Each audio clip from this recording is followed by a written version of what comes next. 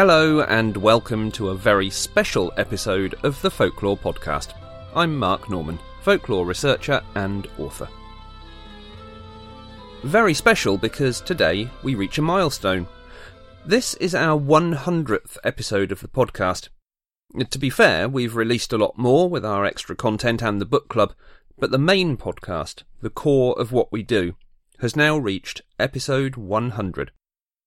Thanks to all of you for listening, whether you've been here since episode 1 or whether you've just joined us. The Folklore podcast was started back in July of 2016 as something of an experiment, intending to be a hobby and to see what happened. 5 years later, we have over 1.25 million downloads that we've been able to track. We're ranked in the top 1% of podcasts in our area globally by audience. And we've been able to develop the book club and now also the folklore library and archive, all hopefully for the benefit of future research. Our ethos remains unchanged, to give free access to experts and resources in the fields of folklore. We still don't take sponsorship and we'd like to keep it that way for as long as possible. We believe in the material, not in the need to be a business. Having said that, we have grown a lot, and it's amazingly time-consuming and expensive to keep everything going. So we are so grateful to our Patreon supporters. Now, it's been said many times, but without them, we couldn't do what we do in the way that we do it. Also, to those that make one-off donations from time to time. We do need the support always, so if you are able to celebrate our milestone by helping us towards the next 100 episodes, then please visit www.thefolklorepodcast.com, where there's many options to help. Stay tuned at the end of the episode for an announcement about something special in August. But for now, joining me in this special edition is my guest Mary-Anne O'Hotter, who many listeners might know from her various TV appearances. Mary-Anne's a broadcaster and author specialising in anthropology and archaeology. Her TV and radio credits include Channel 4 cult series Time Team, BBC Two's Britain Afloat about historic boats, Mystic Britain, currently running on Smithsonian Channel, where she and Clive Anderson hunt down mysterious aspects of British archaeology. Mary-Anne's most recent book was published last year, Secret Britain, Unearthing Our Mysterious Past. That reveals 75 of Britain's most intriguing sites and artefacts, from famous ones like Stonehenge or Sutton Hoo, to less well-known. And her previous book, Hidden Histories, A Spotter's Guide to the British Landscape, explores the historical features which you can spot in the countryside around you. That was shortlisted for Current Archaeology's Book of the Year award, and it was selected by historian Tom Holland as a New Statesman Book of the Year. Mary-Anne also performs archaeological storytelling shows with storyteller Jason Buck, and they've developed a series of shows called Secret Histories, which take real-life artefacts and sites and then build stories that did or could have happened around them. They describe these shows as a meeting of art and science, drawing on famous tales, folklore and archaeological science to bring the past to life. Mary-Anne is a Fellow of the Royal Geographical Society, a lifetime member of the Open Spaces Society, and a hiking ambassador for the British Mountaineering Council. She holds an MA from Cambridge University in archaeology and anthropology. Mary-Anne and I discussed the broad subject of folklore in the landscape.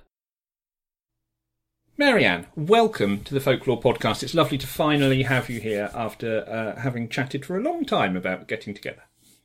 Thank you so much for having me. It's a real honour and a pleasure. It's wonderful to hear you and, in my case, to see you as well. Now, many people will know your work from TV primarily. You are a broadcaster before being an author, really. Archaeologist and anthropologist, so they'll probably know you from Time Team or possibly from your newspaper analysis on Sky News from time to time. Not exactly my kind of heartland, but I quite like sometimes turning up on news programmes with a sort of slightly left field anthropological take, or kind of going, oh, well, interestingly, this compares to the Bronze Age, or something really, really random, just to get people thinking while they're eating their cereal. It's nice to get people thinking. Yes, and of course, talking of cereal, for those of us of a particular age, obviously you are probably the archaeologist who's been responsible for selling more cereal than anybody else. But for anybody who doesn't understand that, I'm not going to go any further with that comment. They can work that out for themselves. That is very enigmatic. Okay, let's leave that as a teaser. You've got to have a bit of fun with people. And of course, you are also an author of two beautiful books that I have with me here: Hidden Histories, A Spotter's Guide to the British Landscape, and Secret Britain, which deal very much with the landscape around us. Now, we all normally spend a lot of time in the landscape, but I think perhaps a lot of people don't give it much of a second thought, do they? But why should they? Why is the landscape important to us as a species, primarily? Well, I think there are lots of different ways of lots of different levels of looking or noticing or understanding or kind of trying to make meaning out of the landscape. I mean, we all do it, because if you're trying to walk to the shop, walk to the train station, even navigate getting into your car, you're engaging with the physical world, aren't you? I mean, that's quite a sort of facile example, but and you might notice certain details if they're relevant to you. So you might notice that there's a bump in the pavement, or it's raining, or that blooming wind is back and it's going to ruin my dahlias. Whatever it is, you notice if you care. And I think the thing that archaeologists, the thing that people who are engaged with the past, but also people who are engaged with folklore and story and that relationship between humans and the landscape and making sense, I think we engage with the landscape in many more different ways that aren't quite so practical always, but kind of try and eke out the meaning of those features around us. So one of the reasons that I wrote Hidden Histories, which, as you say, is a spotter's guide to the British landscape. So it's helping you puzzle out what are those funny lumps and bumps. What's that thing on the hillside as you're driving past? I'm going down a very straight road. Is this a Roman road? All those questions that you might sort of ask yourself, or you're walking into a pub and it's clearly a very old building, but how might you work out some more details of its history, of its place within the village that it's sitting on, with a village green in front of it and a duck pond perhaps, and one road that says Dark Lane and one road that says Green Lane and one that says Church Lane. I mean, Church Lane is pretty obvious probably, isn't it? And I think for us, there's a lot more to be explored in the landscape, because not only can you find meaning with relation to yourself in the modern day, but you can also start to tell stories about the past based on truth, but also the beauty, the magic of folklore. The reason I think it appeals to so many people is that we're not the first people to have imagined stories in landscapes. And that has its own layer of history that sort of settles on a landscape that you can engage with. So wherever you go in Britain, you're walking through about 10,000 years of permanent human inhabitation. And that's an amazing treasury of stories and meaning. But archaeology is very tangible, isn't it? You dig a site, there are things, you examine the things. Folklore is intangible heritage. So how does folklore help you as an archaeologist or as an anthropologist to interpret those sites? It's a really good question. I think archaeology is getting better at not making up stuff or kind of leaping wildly to some non-evidence-based conclusion, but archaeologists are better at saying the tangible, the material culture gives us the kind of the raw data, but from that we still have to analyse and interpret and make sense in human ways, which has to incorporate the intangible. So I think one of the things that I'm particularly interested about in archaeology are the aspects where it isn't just about, I don't know, stratigraphy or the scientific basis of radiocarbon dating or, isotope analysis or something like that. It's for me, I'm glad someone else is doing it, and to the level that they are, because it gives us so much more information. But for me, it's the kind of the why. Well, who were the people doing this? Why were they doing this? What were they thinking when they were doing this? And those are the sites and artifacts that really draw me in, because they are inherently a combination of the tangible and the intangible. And to fully understand a human experience, which is what archaeology is about, you need both. And I think that's where folklore comes in, because not only does it give you sometimes a very kind of strong historical basis of this is an interpretation that people have offered through many generations, and this is how they told the stories, and perhaps this is why they told the stories, and this is how they then responded, either in terms of making meaning or, I don't know, protecting their barn with apotropaic marks or something like that, something quite practical. Or it might be a means for us to kind of think more broadly outside of our own little narrow sort of secular, rational worldview. Because we're not actually that secular, and we're definitely not that rational. We've got all manner of everyday magic woven into our lives. It's just that we don't recognise it as such. Yes, absolutely. And often we use it without recognising it as such as well. And in many cases, even if you look at superstition, we use it without even believing it. How many people walk around a ladder rather than under a ladder? How many people salute a magpie? Do they actually believe that something bad is going to happen if they don't do that? It's just ingrained, isn't it? Yeah, and if you some people say, well, just that's what you do. But I think one of the things that's fascinating is to try and unpack, well, what would happen if you didn't? There was a really lovely exhibition at the Ashmolean Museum a couple of years back about magic and witchcraft. And the first thing that you were sort of confronted with as you walked into this dark and quite dramatic space, you felt like, I love the word liminal. It felt like you were sort of passing over this kind of threshold into a different space. And then there was a beautifully, very dramatically lit ladder leaning up against the wall of the exhibition. And there was space enough to walk around it, or there was space enough to walk under it. And it was really lovely kind of going, oh, okay. Like they're playing, that they're really joyfully playing with what is magic. Because I think quite possibly you could have walked in expecting to see, etchings of witch trials or, some kind of artifact from Pendle Hill. But actually the immediate confrontation was, you're in this too. This is about what you think and how you act in the world as well. Do you think, though, that there's an expectation there that because you're in an exhibition about witchcraft and superstition and there's a ladder, that people will deliberately walk under it in that scenario, whereas going down the high street, they would walk around it? Because somehow it's different.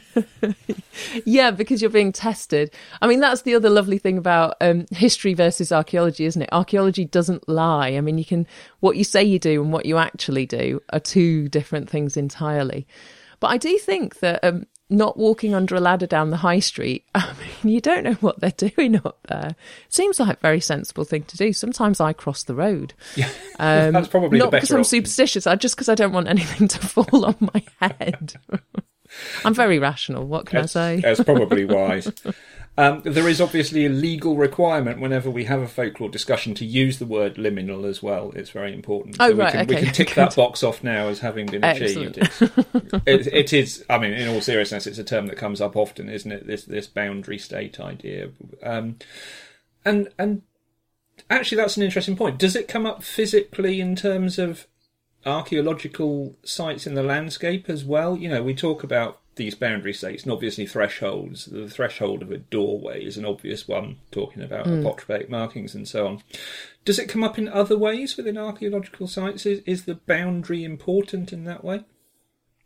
Yeah, I think so. And this is an idea that's drawn quite heavily, I guess, from ethnography. So sort of practical anthropology, where you can look at different cultures and the way that societies either mark changes in a person's status. So, for example, becoming an adult, becoming a warrior, becoming a mother or a father, stuff like that, where you become someone different to the people, to the community in which you live, to the world that you know you belong to.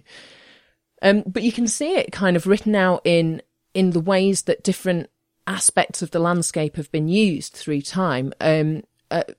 Really, you obviously have gateways and thresholds and things like that, where it could be just a functional thing, you know, where you put a door in the way and then it stops the wind and the rain getting in. But things like passage tombs. So a good example being Bryn Celli Ddu in Anglesey. It's a passage grave where the passages are lined for midsummer sunrise. It's very similar to, in certain stylistic elements, it's similar to passage graves that you might find in Ireland, like Newgrange. And it sort of forces you to change your shape. It forces you to move differently. And you're going from the outside world into a central chamber. And I think that's not an accident. You don't necessarily need a very long passage to get into a central chamber. You could just have a doorway or some kind of threshold like that. But it kind of, there's a beat in the experience of the monument that means that you have to physically change and you then enter somewhere different. And so there's that almost sort of like that pause, that time out of time before you then enter somewhere else. Now, of course, we don't know who it was that was entitled to enter into that central space.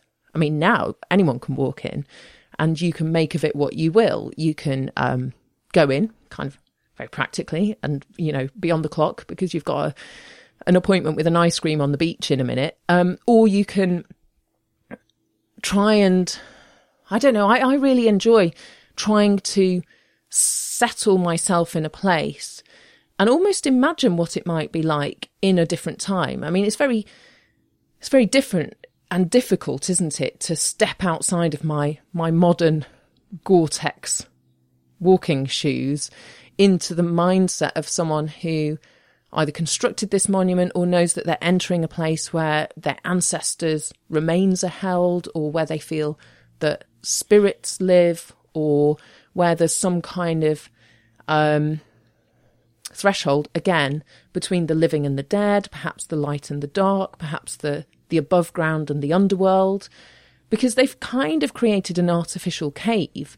You enter in and then you're in this darkened space with the heaviness of tons of rock and earth above you.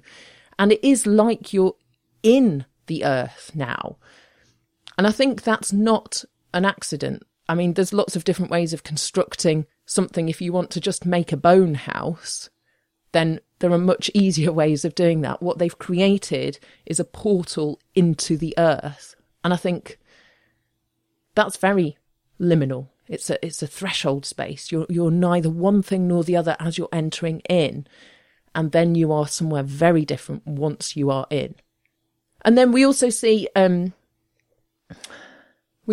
evidence of people using liminal landscapes in special ways as well. So a lovely example is bog bodies in the Iron Age, or watery offerings in the Iron Age, where people have put metalwork or offerings or people into places where it's not entirely wet. It's not a fast-running river. It's not the sea, but they're kind of marsh sides or river edges or boggy ground, where it's neither one thing nor the other. It's not hard land that's useful for crops or animals or walking on, but it's also not wet useful water that you would necessarily, take your animals to drink, or perhaps even necessarily use as a kind of a water source for yourselves.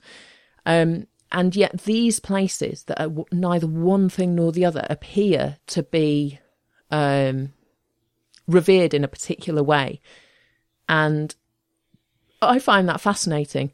I think it's a very, very ancient urge, not just to kind of look into water, because, it's a very useful resource. You get reed, you get thatch, you get water birds to eat, you get eggs, you get fish, all that stuff. That's great. It's also quite a good place to preserve stuff, if you understand that. I mean, there's a big debate about whether some of these Iron Age offerings. So you get things like bog butter, where people have put a big churn, a big pat of butter into the bog, and when it's rediscovered now, it's sort of turned into this strange waxy substance because of the chemical interactions over 2,000 odd years. It is no longer butter. Please don't eat it. But you kind of think, well, is that an offering? Is that like a bog body where people weren't planning on coming back to it? Or is it something that was put in there because it's cool and people discovered that things in bogs don't rot down, they don't decompose in the way that they do if they're out in the open air, because of this very low oxygen environment? The bacteria just don't get a chance to get going. That's why we end up with pretty much whole bodies that have been preserved by the bog, and are still going strong now, 2,000 years later. We can only ever speculate about a lot of these things, can't we? It might be an offering to a water deity, or it might be a fridge. And it's just, we can't tell. But that's kind of the fun and the beauty of a lot of this. It's the same with folklore. You will never... No, you can sometimes find an origin point for a story in folklore. But usually it's impossible to trace an origin, and things change and develop over time. I mean, nothing has any meaning, does it, until we ascribe that meaning to it. A four-legged stool has meaning as something to sit on if it's the right way up. But if you didn't know that it had to be that way up, it could be interpreted entirely differently.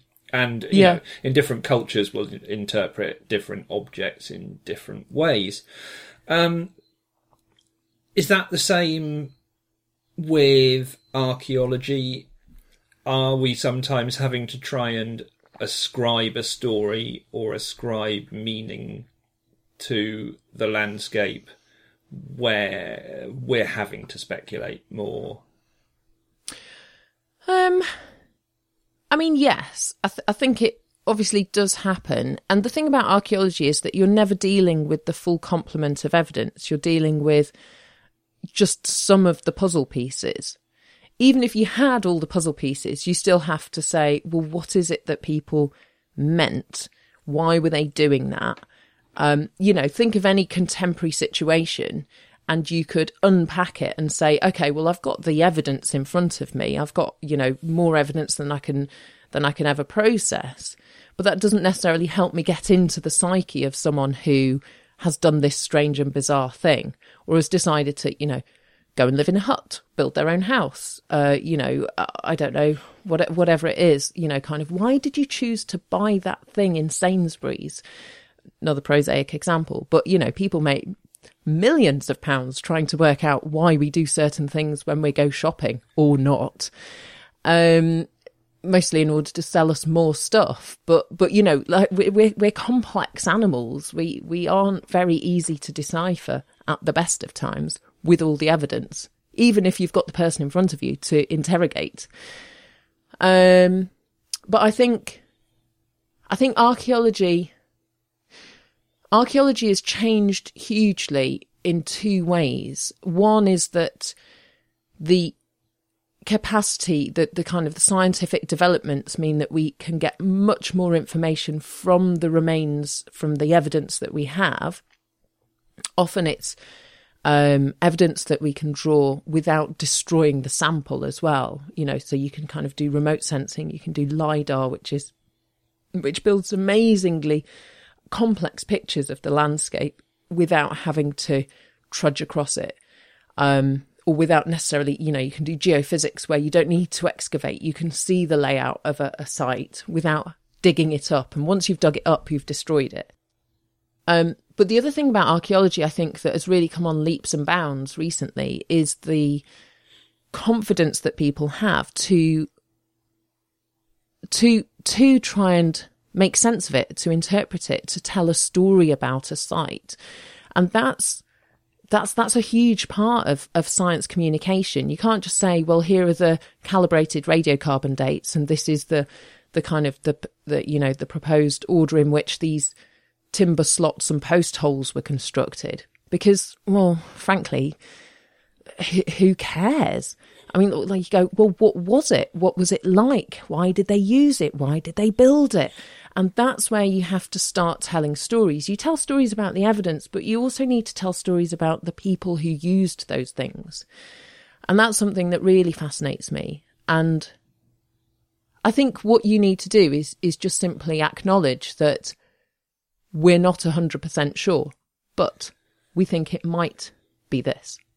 Yeah, I mean, there's a prime example, isn't there, looking at some of the TV stuff that you've done in the past, and something that we've often smiled about, my wife and I, when we've watched Time Team, is the fact that dear old Victor Ambrus, may he rest in peace, he was such a wonderful guy, could take a small piece of pottery and then draw an example of an entire civilization based on this pottery fragment. And that's exactly what that is, isn't it? It's using the evidence to speculate as to how a site might have been used or what something might have looked like. But there's always a bit of individual interpretation in it as well. Yeah, exactly. And I think if you're trying not to do that, you're misrepresenting the past anyway. So, take... I'm sure many of your listeners will have visited this site, Durrington Walls and Woodhenge, which is quite close to Stonehenge. You can walk across the fields to it, or drive round the corner. Basically, it's kind of upriver on the River Avon, and it's probably a site that was effectively a sister site. It's where they think many of the workers were housed, but it's also a ritual site in and of itself that is aligned for the sunrise on midwinter.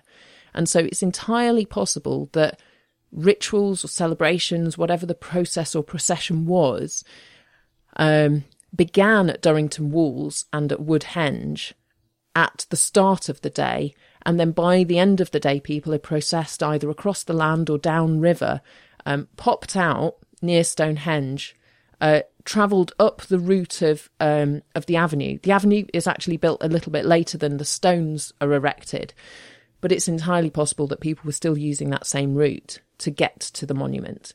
And you reach the monument at midwinter sunset.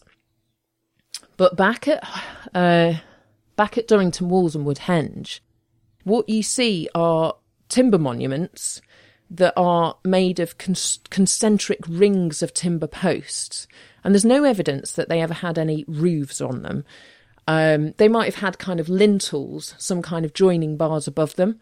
They might have been sort of much more tree-shaped and had their bark on them and limbs. Or they might have been kind of whittled down into looking like telegraph poles. We don't know if they were strewn with textiles, with animal remains, with human remains even. We've got no idea. They could have been carved, because obviously the timber doesn't survive. Only the evidence of the post hole does. So you can see the diameter, you can see the depth. That's pretty much it. And you can see their relationship to one another.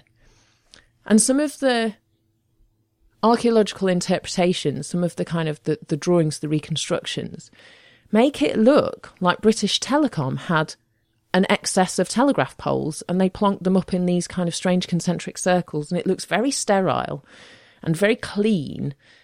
And I kind of look at that and just think, well, that's clearly not right. That's nonsense. That's not doing the evidence a better service than kind of saying to 6 different artists, what do you think it might have looked like? And someone draws something with like incredible totem poles, sort of designs, and someone does something where, you know, it kind of looks really gruesome and carnagey, and there's like bits of dead animal pinned up on these posts. And someone else draws something where you've got, I don't know, the kind of the Neolithic equivalent of Tibetan prayer flags draped across it. You've got someone else who's kind of got upturned trees where sometimes it's the roots sticking up and sometimes it's the branches, and maybe the branches have their leaves, maybe they don't. And you kind of think, well, it's probably more like one of them than it ever is about the old telegraph pole situation. And I think that's where we do need to give ourselves license to imagine, because attempting to remove the imagination is you're on a hiding to nothing. If Robin Ince is listening to this episode, and he does listen to the podcast quite often, I know, Robin, you'll be very proud of the fact that in true Infinite Monkeyscape tradition, we're about half an hour into this episode now, and I'm just about to hit question 1 on my list. So it's all fine. Stories change, don't they? Stories change and develop over time. They're not fixed. So can you give us some examples of how that works in terms of the landscape? How do some of these places in the landscape get used by our ancestors, but then reused in a different way, and in some cases are still used in a different way again now? There's loads of lovely examples, and I thought you might ask me this question, Mark, and I was like, oh, what would I talk about? What am I going to talk about? So I've got 2 for you. Okay. Sort of opposite ends of the country, and they are multi-period sites, technical term for used and reused. And the first one is a site called Sculptor's Cave on the Moray Firth, so top right of Scotland, overlooking the Firth of Moray, big watery estuary. And this is a natural cave on the cliffs overlooking the water, and you can only access it either at low tide by scrambling over the rocks, or at high tide it's cut off by the water, and it's very difficult to access by boat because there's too many sharp jaggedy rocks. You'd kind of lose your watercraft. Nowadays, obviously, you can also, if you so choose, abseil down from the top of the cliff, but it's quite inaccessible. You really need to want to get there in order to get there. And the first evidence that we have of human use of this cave is from the late Bronze Age, so about 1000 BC. And what we find are the evidence of hearths where people have made fires, and you can find the kind of the burnt stone, stuff like that. Also little pieces of metalwork, including gold hair ornaments, like lovely little pieces of jewellery that aren't obviously earrings or pendants for necklaces. And it looks like they, you know, you could twist them into your hair, so you'd have like little jewels in your hair. And the other thing that the archaeologists have found is a preponderance of skull fragments and jaws. Not so much the rest of the bodies, but definitely heads. And these heads that are 3,000 years old are mostly of children. And they're at the front of the cave. And it looks like, given that the hair ornaments are there as well, the heads were there not as skulls, but as fleshed, hairy heads. Now, this site was originally excavated early in the 20th century, and so some of the analysis that was done and some of the evidence that was effectively destroyed once they'd excavated it means that we can't piece together all the details that we otherwise would be able to with a kind of modern, more forensic level of excavation detail. So, for example, if you get tiny little fragments of the neck vertebrae or the back of the head, you might be able to tell whether the person's had their head chopped off or whether it had naturally fallen off in some way, you know, because of them allowing parts of it to decompose. But then you kind of think, well, then the hair and the flesh of the face would have rotted away at that point as well. So we don't have all the details, but it appears that effectively the heads of children who had died, or perhaps the heads of children who had been killed, were then brought to this cave and displayed in some way by the entrance, and that people were using this as maybe they were guardians of this cave, maybe they were children that represented something dangerous, and so they had to be put into the cave rather than kept in the settlements which were up on the cliff, in the kind of the land that was being used for farming, for agriculture, for settlements. Maybe they were offerings, perhaps to a water deity, perhaps to the land deity, because again, we're in a cave, so it's a liminal zone where you've got, you're neither in the air nor under the ground. We don't know. One of the other super interesting things is that because this cave entrance is exposed to the cold, salt-laden winds blowing in off the Moray Firth, it also has the capacity to some extent, preserve the human remains in there. So particularly if you're kind of putting heads up on a sort of display of some description by the cave entrance, they would have lasted longer. They would have been preserved for much longer, because they kind of get kind of salted and leathered than they ever would in the kind of the normal world up on the cliffs a bit back from the sea. And so again, the people using this cave may well have interpreted that either in pragmatic terms, oh well, if we put the people in the salty sea cave, then they last longer, don't they, boss? But probably more likely, this is a place that's special, has special properties that impact on your actions in the cave. Now, the fact that we've got stone hearths there suggests that people were also spending some time there. Maybe these were ritual fires. Maybe there were fires that were only there when you accompanying some kind of activity with the heads, when you brought a new head. Maybe people came to visit the heads, either for kind of ritual purposes, for memorial purposes, for communing with the spirits or the ancestors. I don't know. We don't know. But it's dead exciting to wonder. And the thing about this cave is that there's then a hiatus of about 1,000 years. And then in the Iron Age, well, it's about 200 AD, give or take. So it's technically in the rest of Britannia, it's now Roman Britain, except up in this corner of the Moray Firth, the Romans haven't Romanised anything. That everyone would have known about them. They may well have been trading partners, but it wasn't really Roman Britain, so we called it the Roman Iron Age, slightly bizarrely. There is evidence of 6 adults who are executed in the cave. So they must have been walked into the cave alive, and then from the evidence that we have from the way that there are cut marks into their vertebrae, they've been forced onto their knees, and then their heads are bowed, and they've been executed by a sharp-bladed metal weapon, so something like an axe. And they've all been beheaded and then left in the cave. And you think, oh, okay, well, if you're executing, criminals or some kind of someone who's broken the rules in some kind of way, it does seem like a very elaborate process. And entirely out of the blue, this cave doesn't appear to have been used in the interim, to walk them all to this sea cave and then execute them. But then you think, well, hang on a minute, maybe, if you compare it to historical records, was this a period of time when the people of the Moray Firth, the indigenous people living there, did feel a threat from the Romans? They felt the sense of, or perhaps from other tribal communities nearby who were perhaps allies of the Romans, had taken the opportunity to take advantage of this kind of political and social turmoil and gone, okay, we're going to go for them, the folk up on the cliff.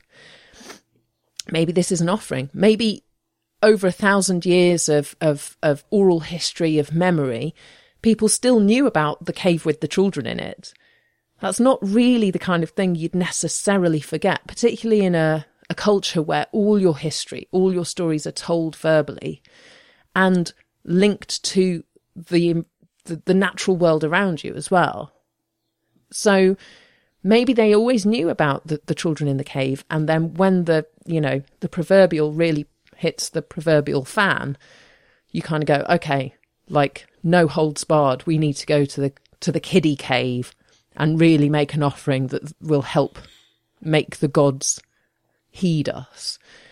I'm speculating clearly, but I think that's quite intriguing.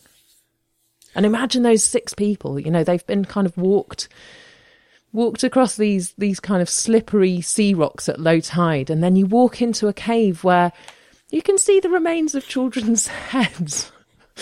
It's a strange end, isn't it? It's a strange end. It really is. And then the cave is reused. There's Pictish carvings, and then there's modern graffiti as well. And people do still go and visit the cave, partly for the archaeology, but partly because I think a lot of people do feel like this is a special place. Partly because of its natural features, but also just because of the weight of human history that has been played out there. Do you think people would still do that if the remains from that original use of the cave had been adult and not child? Oh, good question. I think so. I mean, I think that's why people go to visit somewhere like West Kennet Longbarrow in Wiltshire, which is a chambered Neolithic tomb.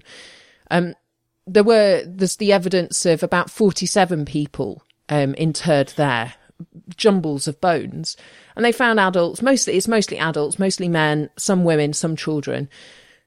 And it's not a children's tomb, but it's still a tomb, and it's a place where you can walk in and spend time, and it does feel like a special place. I think in the same way that, walking into a kind of a more modern cemetery,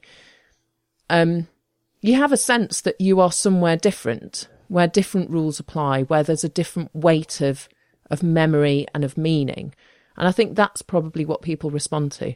I mean, the fact that it's a creepy dead children's cave it's quite, I don't know, depending on how you feel, it's either cool or sad or really gruesome. It's up to you.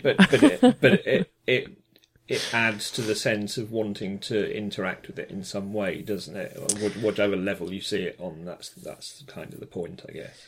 Yeah, I think so. And I think one of the things about the fact that they were children's remains is that it does challenge certain preconceptions that we have about what a child is, what a child might represent, and kind of what power they might have. In the kind of the secular world, children are these kind of dependents that we have to look after and invest lots into before they're, grow up to be useful adults. But then when you look at the wealth of folklore, children are much more potent, much more interesting, much harder to shape and get a grip on than perhaps we treat them in the day-to-day world. Yeah, definitely. You said you have a second example. Give us your second example. Oh yeah, okay, quick one. So let's whittle down to Somerset now, to Glastonbury Tor, iconic natural hill. It's got a tower on the top of it. Anyone who's seen it will have noticed the terraces, so it's sort of shaped. And also, anyone who's been to Glastonbury will probably have noticed that it's quite a mystical place, and lots of people talk about the kind of the convergence of ley lines being there. Now, not to upset anyone's belief systems, but ley lines, the first person who came up with the concept of ley lines was this chap called Alfred Watkins, and he was a photographer working in the 1920s, and he liked taking pictures of the British landscape. And he coined the term ley lines, but what he'd noticed was that if you are on a piece of high ground or at a natural or ancient human feature in the landscape, often it appears that other significant natural features or other significant human features appear to be in straight lines. And his interpretation was that these were lines, because people crossed the landscape in straight lines, and so they built things in sort of straight lines. And the kind of the mystical idea, the idea that these are energetic lines, only got introduced in the sort of 60s and 70s, Alfred Watkins never offered any kind of energetic, it wasn't that you were being channeled by the earth energy or the St. Mary and Michael line. He was like much more pragmatic. Well, if you're standing on the top of a hill and you walk that way, you walk to the ancient tomb. And then if you carry on walking, you get to the next summit. And then eventually you get to the village on the other side of the river, that kind of thing. But for kind of following the kind of the belief systems of later practitioners from the 60s and 70s, Glastonbury is considered to be a place where a masculine line of energy and a feminine line of energy converge. And that brings you a great sense of kind of balance and equipoise and significance. And that's the kind of theory, I guess, that there's a massive Glastonbury Abbey and perhaps why there's an enormous Glastonbury Tor there. Now, in terms of the archaeology of Glastonbury Tor, the hill is natural, but the terraces that encircle it aren't. No one's quite sure. Some people say, it's a mystical maze that leads you to the top. But there's not really great evidence because it doesn't really function as a maze. There's no obvious route to the top.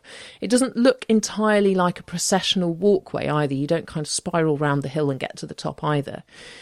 And then other people have said, hang on a minute, maybe we're trying to look for ritual, but actually it's just much more pragmatic. And these are strip lynchets. So a sort of medieval farming technique where you basically build terraces into a steep hillside.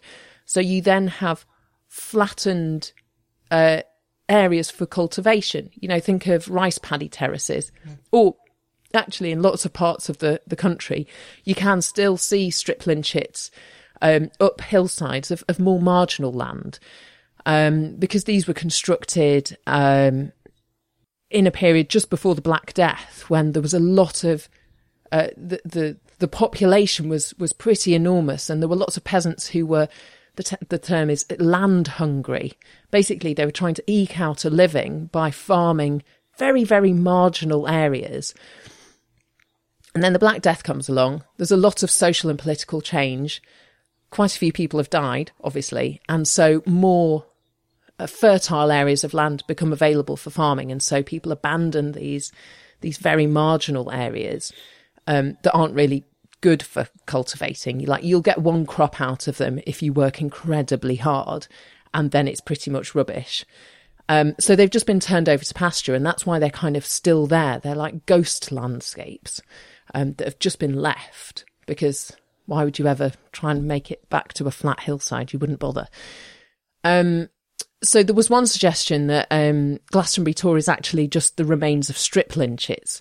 Now, the bottom terraces, that is possible. They were cultivated. They were cultivated in the 17th century, and there's some kind of paintings and drawings showing people farming those lower areas.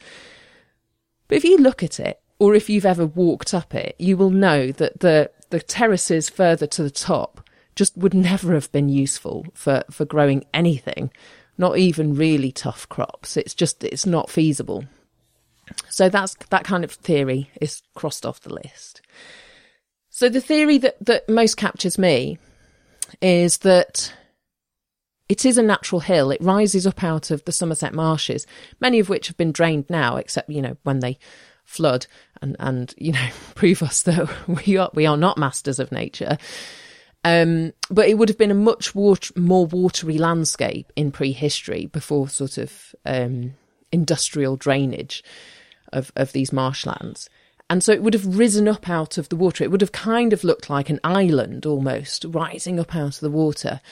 And one theory is that Neolithic people basically transformed this natural hill into a monument by constructing it with very human-looking aspects to it. So you kind of transform a natural hill into something that looks like this enormous monument. And then you can compare it to things like Silbury Hill in Wiltshire, or other monuments where it rises out of a natural landscape, but it is something more and something different. Then there's evidence of use at the top of the hill from around the 6th century. So if you're feeling mean, call it the Dark Ages. If not, call it the early Saxon period. But this area, we're not really sure. There's evidence of pottery that's been imported from the Mediterranean. There's evidence of bronze metalworking, timber buildings, animal bones, so butchery, so that, you know, people are eating quite well at the top of this strange hill. But there's no defensive circuits, there's no gates, and so it's not really clear what it was used for, who might have used it. And then, of course, you've got the kind of the more Christian, more recent medieval remains. So we know that there was a monastic community up on the top of the hill from about the 12th century. And the base of the tower that you can see now is from the 13th century. There was actually an earthquake in 1275 and the church fell down, but it was very hastily rebuilt. And so the bottom of the tower that you can see now is from this rebuilding just after 1275, and the rest of it is a little bit later. And then probably the darkest period chapter of history for Glastonbury Tor, again reused and remaining important but in different ways to new generations of people, is that in the 1530s it was the site of, during the dissolution of the monasteries, the abbot and two of the monks from Glastonbury Abbey, down at the bottom of the hill, were marched up to the top of the hill and hung, drawn and quartered, and their bodies were laid out, strung up on the sides of St. Michael on the Mount, which is the name of the church on the top of the hill, as a punishment and very obvious visceral demonstration of what happens if you misbehave, because they were trying to hide some of the abbey's treasures from the king's inquisitors. And so they were punished and displayed. And the rest of the church was dismantled, demolished. The stone was dragged down the hill. A lot of it's reused in the buildings of the town. The only thing they kept was the church tower. So that's what you can see now. And weirdly, there are niches in the tower where there would have been, sculptures, carvings of all the different saints and the archangels and Christ at the top. The team who were there to dissolve the monastery and destroy all these, disgusting, idolatrous Catholic horrors, left 3 sculptures. Well, they left one sculpture in the niche, which is St Dunstan, who was the abbot and the founder of Glastonbury Abbey in the 900s. They've left him intact, so he's the only one standing in this tower. And then on the other side, you've got 2 little relief carvings, one of an angel weighing an immortal soul in the kind of the scales to work out whether it gets to go to heaven, and the other one is of St Bridget milking a cow. Why'd they leave them? Dunno. It's interesting, isn't it? Yeah, I love it. I mean, you can fill your boots with stories there, can't you? Well, 2 of those 3 are certainly very significant in terms of folklore, aren't they? Dunstan is folklorically significant, and Bridget certainly is. Yeah, and I mean, it's not that the people post-Reformation didn't believe in angels and didn't believe in the immortal soul, but they decided that for whatever reason they'd keep those things, but not the others. Don't know. Again, we can only speculate, can't we? And isn't it lovely too? Oh yeah, I love it. Absolutely. I think places and sites and artifacts where you can educate yourself on all the evidence, but then your guess is as good as the experts, as any eminent professor. I mean, that's wonderful. I do lots of public talks, and I think that's one of the things that I really want to get across to people, audiences, children and adults alike, just saying, this isn't for you to passively be educated. It's for you to engage with. This is your history. These are your stories. Whether it's in literal terms, these are your ancestors, or in inheritance terms, because you live here, these are yours. This is your history. There's just a couple of other points that I want to briefly touch on go on. before we close. One is something that you mentioned earlier. You mentioned village greens earlier on, and I just want to briefly touch upon the community aspect of landscapes and stories within the landscape. In your Hidden Histories book, in the section on the village green, I'm just going to read your opening paragraph, if you'll indulge from that, where you say, "A village green is effectively a mini-common in the heart of the village. Town and village greens tend to have complicated histories and sometimes multiple private owners. On legally registered greens, we may all indulge in, quote, lawful sports and pastimes, as generations of people have done before us." Now, that's an example of a part of the landscape which is really significant to us as communities. I live in a small village in Devon. You know, there's a shop and a church and a lot of green space, and that's pretty much it. That's really the stereotype of what we're talking about here, I think. Those kinds of gathering places, they were culturally very significant. You know, fairs took place there, all sorts of different village activities. You know, the world has moved on. Urbanisation has caused a lot of changes. Are these kinds of gathering places still culturally significant now? I think they are. And in the places that they aren't, because of I guess, modern neglect, I would lobby incredibly strongly that if we can revive them, they can become important places again. Because we need places to gather. That's the essence of community. And we've all felt it, haven't we, over the past, year and a half, almost 2 years now, of the impact when you are not allowed to gather, when that is not possible. We are all lesser for it. And I think outdoor places, green spaces that connect us not only to each other, but also to the place where we are hugely important. The fact that they have, that greens and commons have this wealth of history, that you can sort of trace a line back to sort of say, on market day, 1,000 years ago, people were here doing what we are doing now, is incredibly powerful. A lot of those sort of village green activities and dancing around the maypole and, sort of girls in little frilly white dresses are Victorian revivals, because they also were responding in many ways to the same pressures that we're feeling now, an industrial world where time was short, but leisure time had become sort of fetishized slightly. There was a kind of harking back to a golden age of the past, and that we can't lose this. This time we can do it as possibly a little less, imperialistically, demanding that everybody dances around the maypole wearing matching frilly dresses.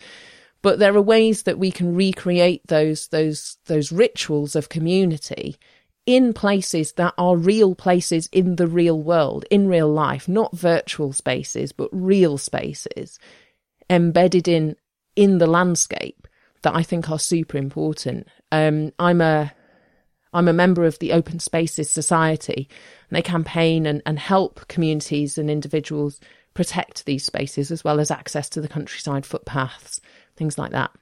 Yes, because these revivals do go in cycles as well, don't they? So you have all these Victorian revivals, but as you say, there's actually a resurgence very recently in interest in folklore and culture and social history. So those spaces are being readopted again and used for these kinds of things. But yet they're still under threat, aren't they, despite all of that in some cases? Yes, exactly. And the thing about something like a village green is once you build on it, it's not there anymore. You can't revive it. So it's kind of use it or lose it situation. And that's also the kind of the basis in law too, that once a village green or common is under consideration for development, you are no longer legally able to claim it as a village green. So some village greens and commons are already protected. And if they're protected, if they're acknowledged and legally listed as a common or green, then they're very, very, very strongly protected in law. And you won't suddenly overnight get a kind of developer going, okay, we're going to build lots of houses here, or we're going to drain that pond and do something totally different. They are protected very strongly in law unless they can be delisted. And you've got many ways to appeal that and to find out about it in advance. But basically, if you have a green space in your community, which people do use for picnicking, for kicking a ball round, for walking the dog, for meeting up for an outdoor coffee, all that stuff. But it's just sort of common law. It's just understood that space that you all use, but it's not protected in law. You can get it protected by showing that it's been used in that way for at least 20 years. But you have to do that proactively. You have to do that before there is a threat of development on the land. Because if the time you go, oh, hang on a minute, that thing's really important to us, if you only realise that when you see a big signboard saying 6 new beautiful houses going to be built on this green space, it's too late. So we have to be proactive to protect those places in our landscape and protect the history and the culture and the community use. They are super important because that is where we gather and that's where we tell our stories. Yes, and there's a lot of interest in making sure that we don't lose those stories, but key to that is also to not lose those spaces where the stories take place. So yeah, exactly. That's a key thing to take away there, isn't there? And they don't have to be, those kind of picture perfect bits of, grass with a kind of a mature old oak tree and some, ducks wandering around the duck pond. It might be that scrubby bit of woodland that everybody walks in and kids build their dens in. That still counts and that's still important. And when we lose them forever. And of course, there are certain developments that we do need, that rural communities can't be kind of forced to be held in time. There are rural communities who are going, hang on a minute, we're losing our services. We don't have homes for people who grew up in the village to move into. We do need development, but it has to be considered development and it has to be in collaboration with the community that's already there. It can't be imposed from outside because this is what we think you should want. Because that's how you traumatize a community, isn't it? That's how you create harm rather than help. Yeah, absolutely. So protect those spaces. That's as political as this podcast ever gets, but yeah, exactly. The think about the use of the space and its cultural significance, and that's what we're angling at here, really, isn't it? The final thing that I just want to cover is you mentioned archaeological storytelling earlier on, which kind of leads me into thinking not just about sites and about the landscape, but about those objects and artefacts that we find within it. I was reading this morning, there was an interesting article in The Guardian yesterday, I don't know whether you saw it, about our not wishing to throw things away. and in modern times, it's like we hold on to that old cup that belonged to Granny or whatever, and sort of insignificant objects which have meaning to us, and how evidence seems to suggest, going back to the Iron Age and finds in Iron Age sites, that exactly the same thing was important then. And there was a whole article about this in The Guardian yesterday. Do you think that's the case? Do you think that objects have always held significance, not just for these big, you mentioned the word ritual earlier, ritualistic purposes, religious purposes, but also those everyday objects? Yeah, I think so. I think it's because people have we've always searched for meaning and a sense of our place in the line, in the kind of the fabric of time and the past and the future and where we sit, don't we? Regardless of how we imagine time passing, whether that's in a cyclical nature, whether that's shooting forwards like an arrow. we still curate those memories because they make us make sense and they make our activities make sense. So whether that's an heirloom from your granny or whether that's the Iron Age equivalent, which is a quern stone, so for grinding grain, that you've kept and then you bury in the walls of your new hut. And you think, well, that might be because you cared about granny who used it, or it might be because that kind of represents some kind of ancestral claim to the land, or it might be both. You know, those two things, it doesn't need to be either or. And I'm a terrible one for keeping things, but I think that's okay because I'm kind of curating my history through those artifacts. They have meaning. They're not just stuff. You know, you kind of do a full Marie Kondo and you go, well, I've lost all my stories now as well. Yeah. It's a really important point. And in a forthcoming episode, in the next couple of months, I'm going to be talking to Rachel Morris from Metaphor, which is a museum design service. She wrote a book called Museum Makers, which is essentially about curating your own personal museum through objects that you have at home which are culturally significant. Yeah. So that's a key point. But just to wrap that up in what you mentioned as well, how do you then use archaeological storytelling to take these artifacts and interpret or reinterpret them for people now? So I've been working on a project with a professional storyteller, a guy called Jason Buck, who he's coming from the storytelling side of things and I'm coming from the archaeology side of things. And what we realised was that we were both fascinated by the stories you can tell about artefacts and sites that take a leap of imagination beyond the evidence. So we effectively make up stories that could have happened or maybe should have happened to the people using an artefact, or why a hoard was deposited where it was, or what the thinking was behind someone inscribing Viking runes that represent Odin and Heimdallr on an artefact that was used for spinning, that was used at a time when ostensibly the settlers in this place where it was discovered, Sowerby St Clement in Lincolnshire, should have been Christian. They should have been Christian, but they were still inscribing spindle whorls for spinning with the names of the old gods. And you go, okay, well, like, who did that? Why did they do that? What's the meaning behind that?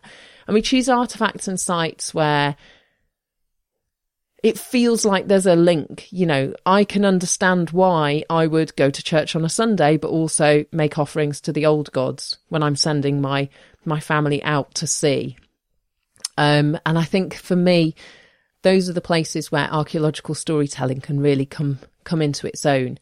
It can be something super famous, like Stonehenge, or the story behind the Sutton Hoo ship burial, or it could be something super teeny tiny. You know, the penny that you found in the garden when you were digging the potatoes. Tell a story about that. You know, if you've got little ones in your life, the next time you find a piece of pottery in the garden, kind of investigate it, wonder about it, explore it, not only as an artifact in and of itself, but also as an opportunity to tell stories, because that is something that our ancestors have done for millennia. And that in itself is a very powerful connection to the past.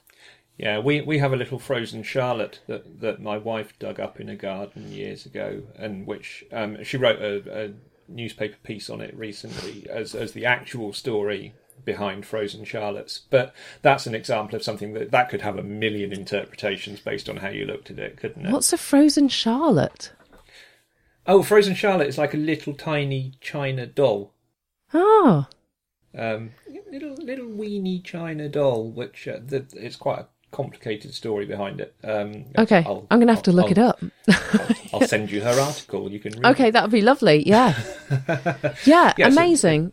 Yeah, I love it. We moved to a house a couple of years ago, so we've been doing quite a lot of work in the garden, and I mean, I haven't found anything genuinely mystical, but I found like little sherds of pottery. Some of them are from the 1960s, some of them are probably, I don't know, turn of the century. But my little 3-year-old is fascinated by them. What is it, mummy? And I could go, I don't know, it's just a bit of pottery. And that's the end of our interaction about it. Yeah. But what a missed opportunity. Oh yeah, it could be so much more, couldn't it? I mean, the hedge across the back of our garden is a prime example, because Devon hedges are essentially built by chucking all your old rubbish in it and then putting earth over the top.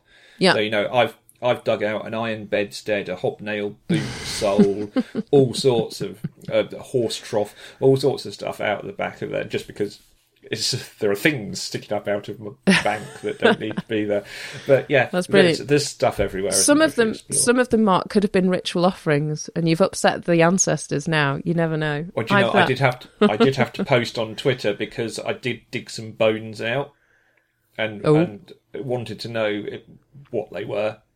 So I posted them on Twitter because I thought there's bound to be some bone experts that follow the podcast Twitter feed, and sure enough there were. And they went, oh yeah, that's a chicken carcass. Okay. I could come up with a much better story than that, you know, and that's exactly what we're talking about. Isn't it? Marianne, thank you so much for taking the time to come on and talk about the importance of the landscape. It's been absolutely fascinating. What have you got coming up in the next few months, and how can people find out more about it on the interweb? So I'm doing a few more events around my newest book, Secret Britain, Unearthing Our Mysterious Past, where I explore 75 artefacts and sites that have these stories that archaeological evidence tells us so much, but then there's space to wander and wonder and imagine and tell stories.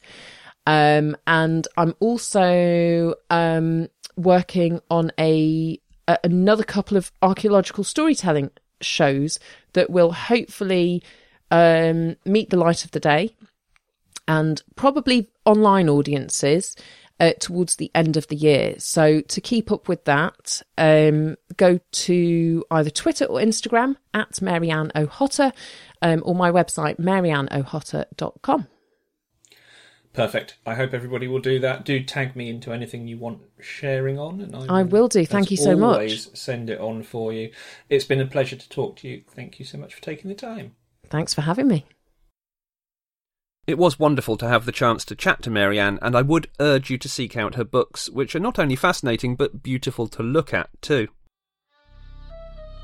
Now, on Tuesday the 17th of August, I'll be taking part in a major panel for the American Folk Life Centre at the Library of Congress, looking at folklore and podcasting, along with Aaron Mankey from Law Podcast, Christina Downs from Crime Law, and Lamont Jack Purley of the African American Folklorist. The event is free to attend online, so visit the Library of Congress blog on their website for a link to sign up. I hope some of you can join us there. Right. Time to start preparing for the next 100 episodes. Thanks for listening, and see you next time.